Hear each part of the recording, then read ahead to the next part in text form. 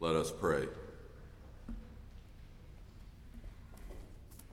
Gracious God, be with us now as we gather in this place. Silence in us any voice but your own, and speak your word for Christ's sake. Amen. Our epistle lesson for the day comes from 2 Timothy, verses 6 through 8 and 16 through 18 of chapter 4. Let us hear God's word. As for me, I am already being poured out as a libation, and the time of my departure has come. I have fought the good fight. I have finished the race. I have kept the faith. From now on, there is reserved for me the crown of righteousness, which the Lord, the righteous judge, will give me on that day, and not only to me, but also to all who have longed for his appearing. At my first defense, no one came to my support, but all deserted me. May it not be counted against them. But the Lord stood by me and gave me strength, so that through me the message might be fully proclaimed, and all the Gentiles might hear it. So I was rescued from the lion's mouth. The Lord will rescue me from every evil attack and save me for his heavenly kingdom. To him be the glory forever and ever. This is the word of the Lord. Thanks be to God.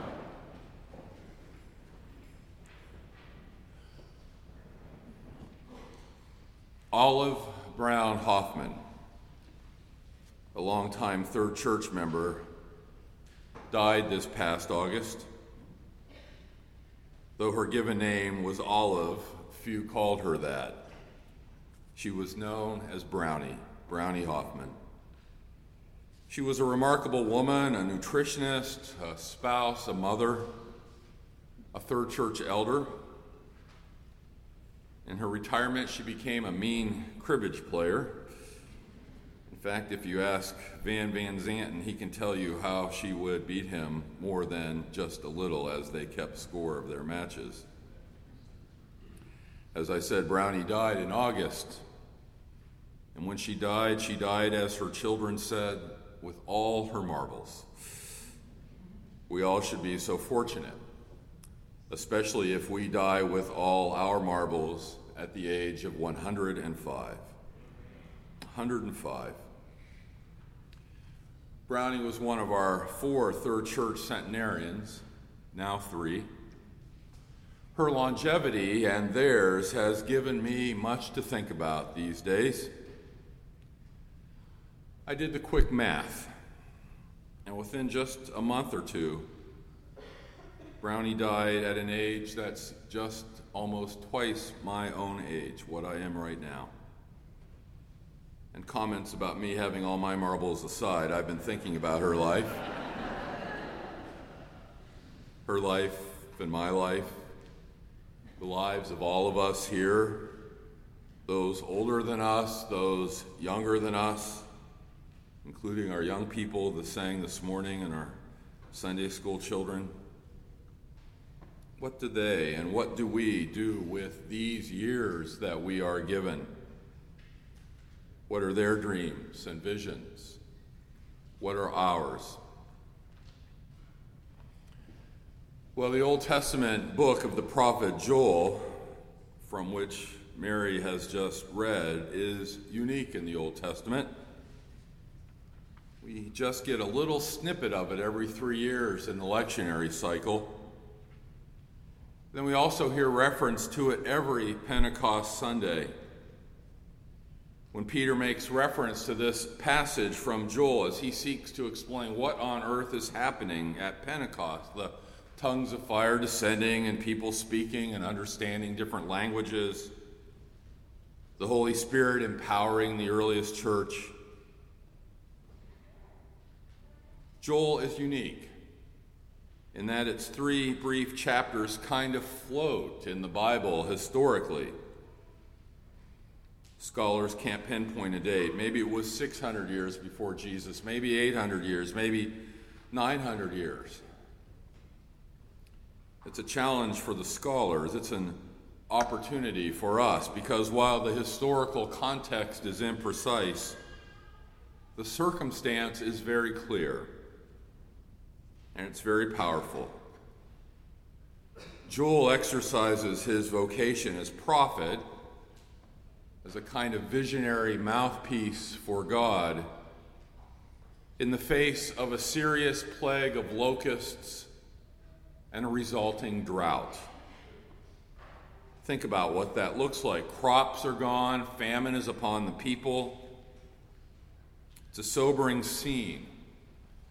And Joel, the prophet, calls the people to a season of repentance, because it's his belief that the plague and the drought and the famine have resulted from God's judgment on the people, which is hard news for us to hear. It must have been that much more difficult to live with in the face of starvation and agricultural and ecological despair. But all is not lost. Joel calls the people to repentance because Joel believes that God's ultimate agenda is not plague and famine and drought, but blessing and abundance. Whatever the people did to receive God's judgment is not permanent, nor is judgment God's final posture. If the people return to God, God will be gracious and merciful, abounding in steadfast love. Now, in 2016, we may want to debate long and hard about this understanding of God as a punishing judge who brings suffering upon the people because of their behavior. It's a good conversation to have. But there are other moves to notice in this text as well. Notice that Joel describes a world in some ways very parallel to ours, a combination of ecological and economic crisis. If you watch a weather report on CNN at any point, they will show you where drought is happening in this nation and around the world. And what we call food insecurity, deep hunger, is prevalent in our city and beyond our city. Water is scarce. The environment suffers.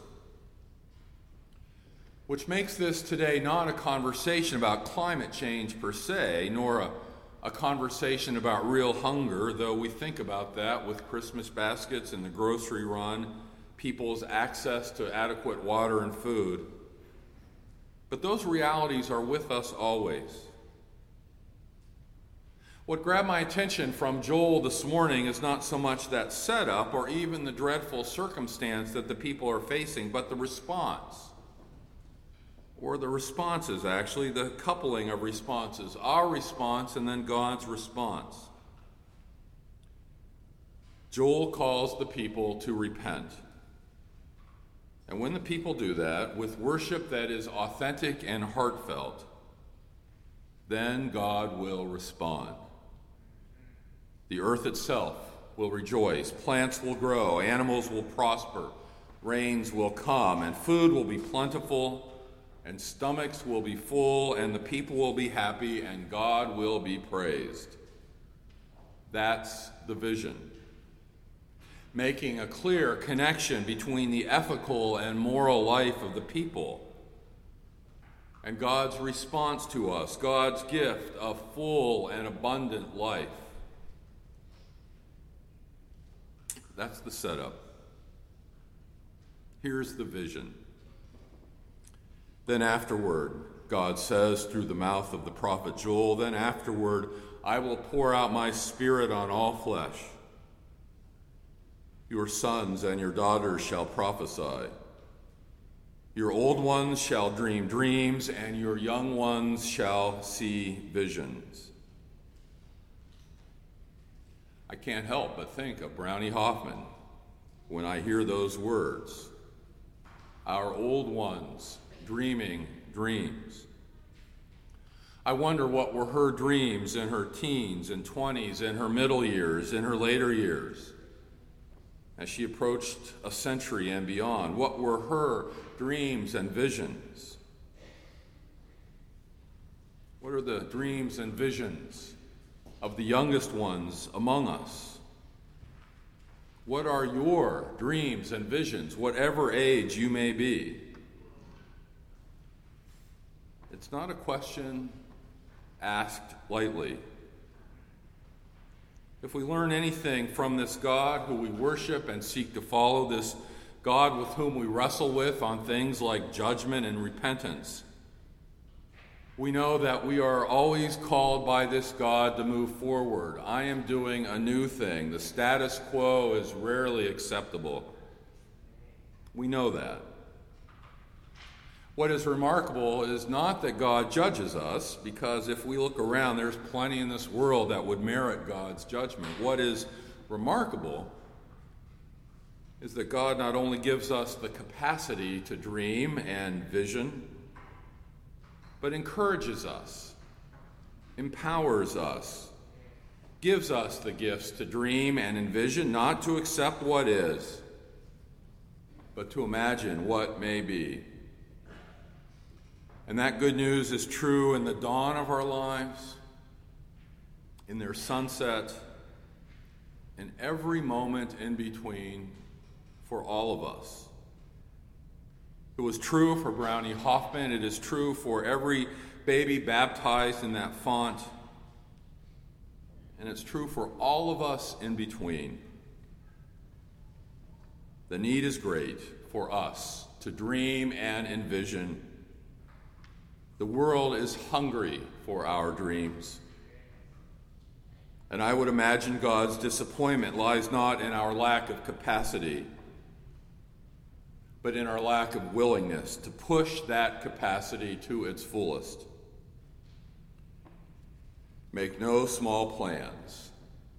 The architect and urban developer Daniel Burnham said a century ago, make no small plans. And that's what God is saying to us, so much so that God's Spirit is poured out on us so that we can dream big.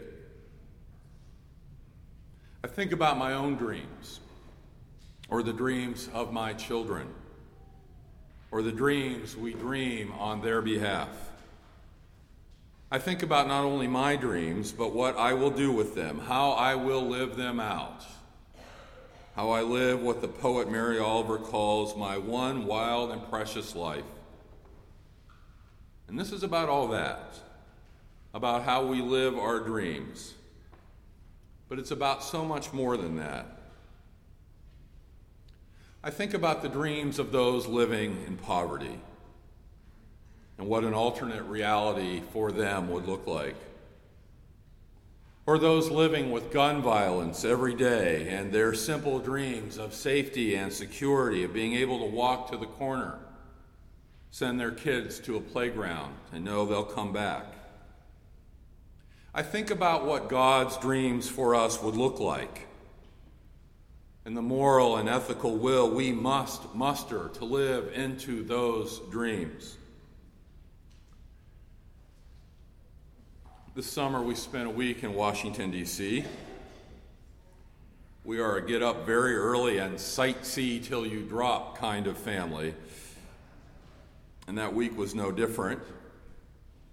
Made all the more enjoyable by temperatures near 100 and humidity near 1,000, I think. So it was late at night, later in the week, that we walked again around the mall. First, to see the impressive and moving FDR monument.